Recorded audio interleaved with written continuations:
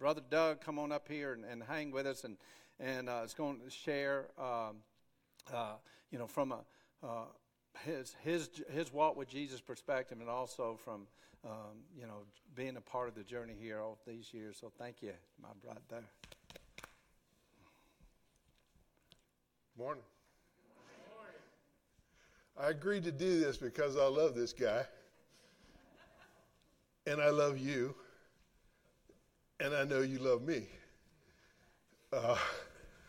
Otherwise, I don't think I could do this. When he asked me to have a few words with you, I pushed back, obviously. But when he insisted, then I said, I don't know, I can't do this just off the cuff. So I wrote it out by hand, and then I typed it up. So forgive me if I do a little reading here, okay? I'd love to be able to tell you this but this is from my heart, okay? This is from my heart. And then I need these things to be able to read it. I know you understand that, and you love me. For a long time, years in fact, I've wrestled with a sense of being on the margins of the community here at Crosspoint. That may shock you. I know better than to trust my feeler, but many times people have expressed their political views to me intertwined with their faith positions. And they just assumed that because I'm a believer, I agreed with them. It had gone so far as that I would hear from time to time, you can't vote that way or think that way and still call yourself a Christian. I knew it was wrong. Their faith was actually pretty weak if they had to seek assurance from which political leaders they had chosen. But over time, you got to know, this wears you down. I fought against this sense that I was in hostile territory anytime we went away from whatever the sermon was that day. I talked about this with people I trusted, but I could never express it in ways other than those that were triggered by these political statements. So my explanations were always in political terms. Political counterpunches that I didn't even know I was using. I didn't think I was being understood, but now it seems that people were responding to me in exactly the way I'd responded to them. Counterpunches. So now we're doing this tense dance around a boxing ring. Punch, counterpunch. But the Holy Spirit kept after me, and those people that I trusted to talk about this know this. He was emphasizing I wasn't the only one being affected by this. Some were coming to me with similar concerns along this way. All along, I heard about people who had left Crosspoint for both sides of this issue. They were looking for a place to hear what they wanted to hear. We shouldn't have to wear masks. We should have to wear masks. There's a criminal in the White House. There's a criminal in the White House. Then along came these two books, Stanley's book and Dennison's book. These two guys expressed what I'd been trying to say. They aren't the Bible, but they were drawing attention to biblical truths. The danger of us slipping into these destructive patterns without being aware of it. When Mike and the elders began to think, talk, and pray about it, I was encouraged beyond belief because I really had come to a point where I thought this was just part of the landscape.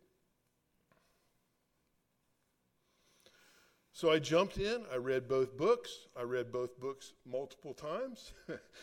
I highlighted and I dog-eared. Those of you who know the way I do this stuff, I just tore it up. I wrote summaries in my own words. So here's what I've learned, what I've seen, and where I think we are 4 weeks into this. Can I do that?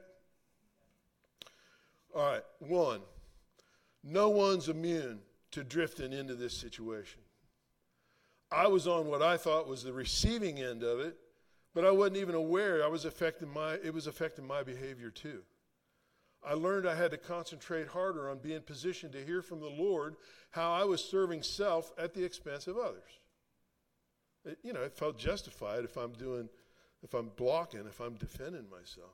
I learned this well before I was challenged to develop a sin list. But that task was made more clear when I did the sin list, how capable I was of hurting folks who trusted me, and they deserved an apology.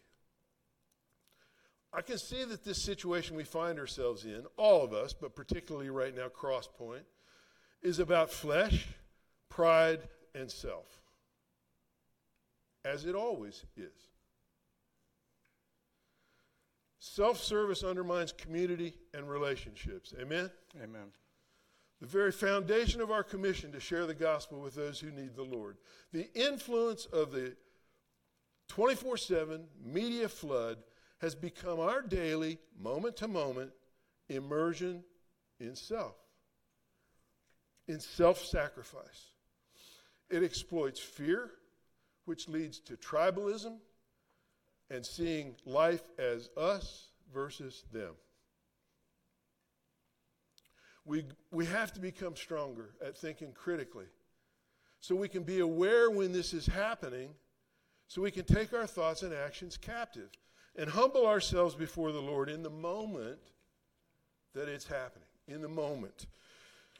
We have to learn to be more aware when we're serving self and how that service of self is affecting others, and when to seek forgiveness. Now, I've seen our body willing to listen. We've been willing to hear some painful feedback. And I think we do that for two reasons. We prize our relationships with the Lord, and we prize this Crosspoint family. We value this family. So at least for a few hours a week, we've been willing to put aside our worldly priorities and seek God's face. I see it. We've definitely come closer together. We've gotten to know each other a little better. We've built up some new relationships.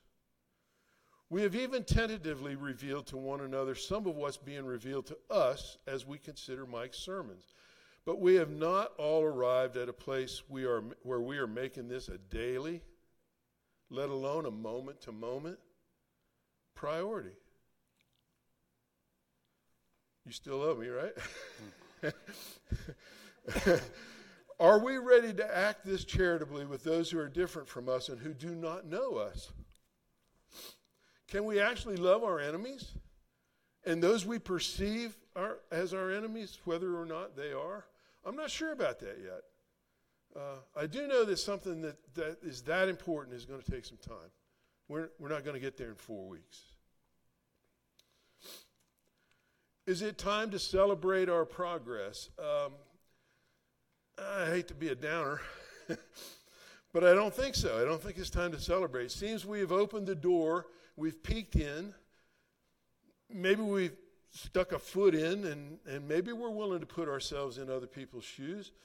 Maybe we've seen our behavior as others have seen it. But have we gotten to where we're able to recognize this form of self-love, other hate, in the moment, 24/7? Are we ready to recognize the seductive nature of hearing our own private fears confirmed by a familiar social media post or the rant of some TV personality? When we hear this affirmation of our self-interest, do we really go first to asking ourselves, is this really true? Is this the voice of fear or a demand for control over others? How would this message that I'm hearing represent Christ to a person seeking a relationship with him? Don't get me wrong, I'm not up here to say we're miserable sinners who deserve to be abandoned by the Lord. I'm proud of our community at Crosspoint. I am. We've been surprisingly willing to stick our necks out to hear from the Lord on how he would have us turn from our wicked ways, our ways of distancing ourselves from him. But I'm not celebrating yet. We got a long way to go. The Lord isn't finished with Crosspoint yet. And that's a good thing.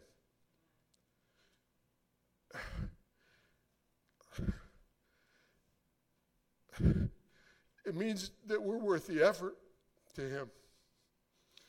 So the least we can do is persevere and do our best to keep concentrating on position ourselves to hear from him on this. I think that's where I see us being. All right.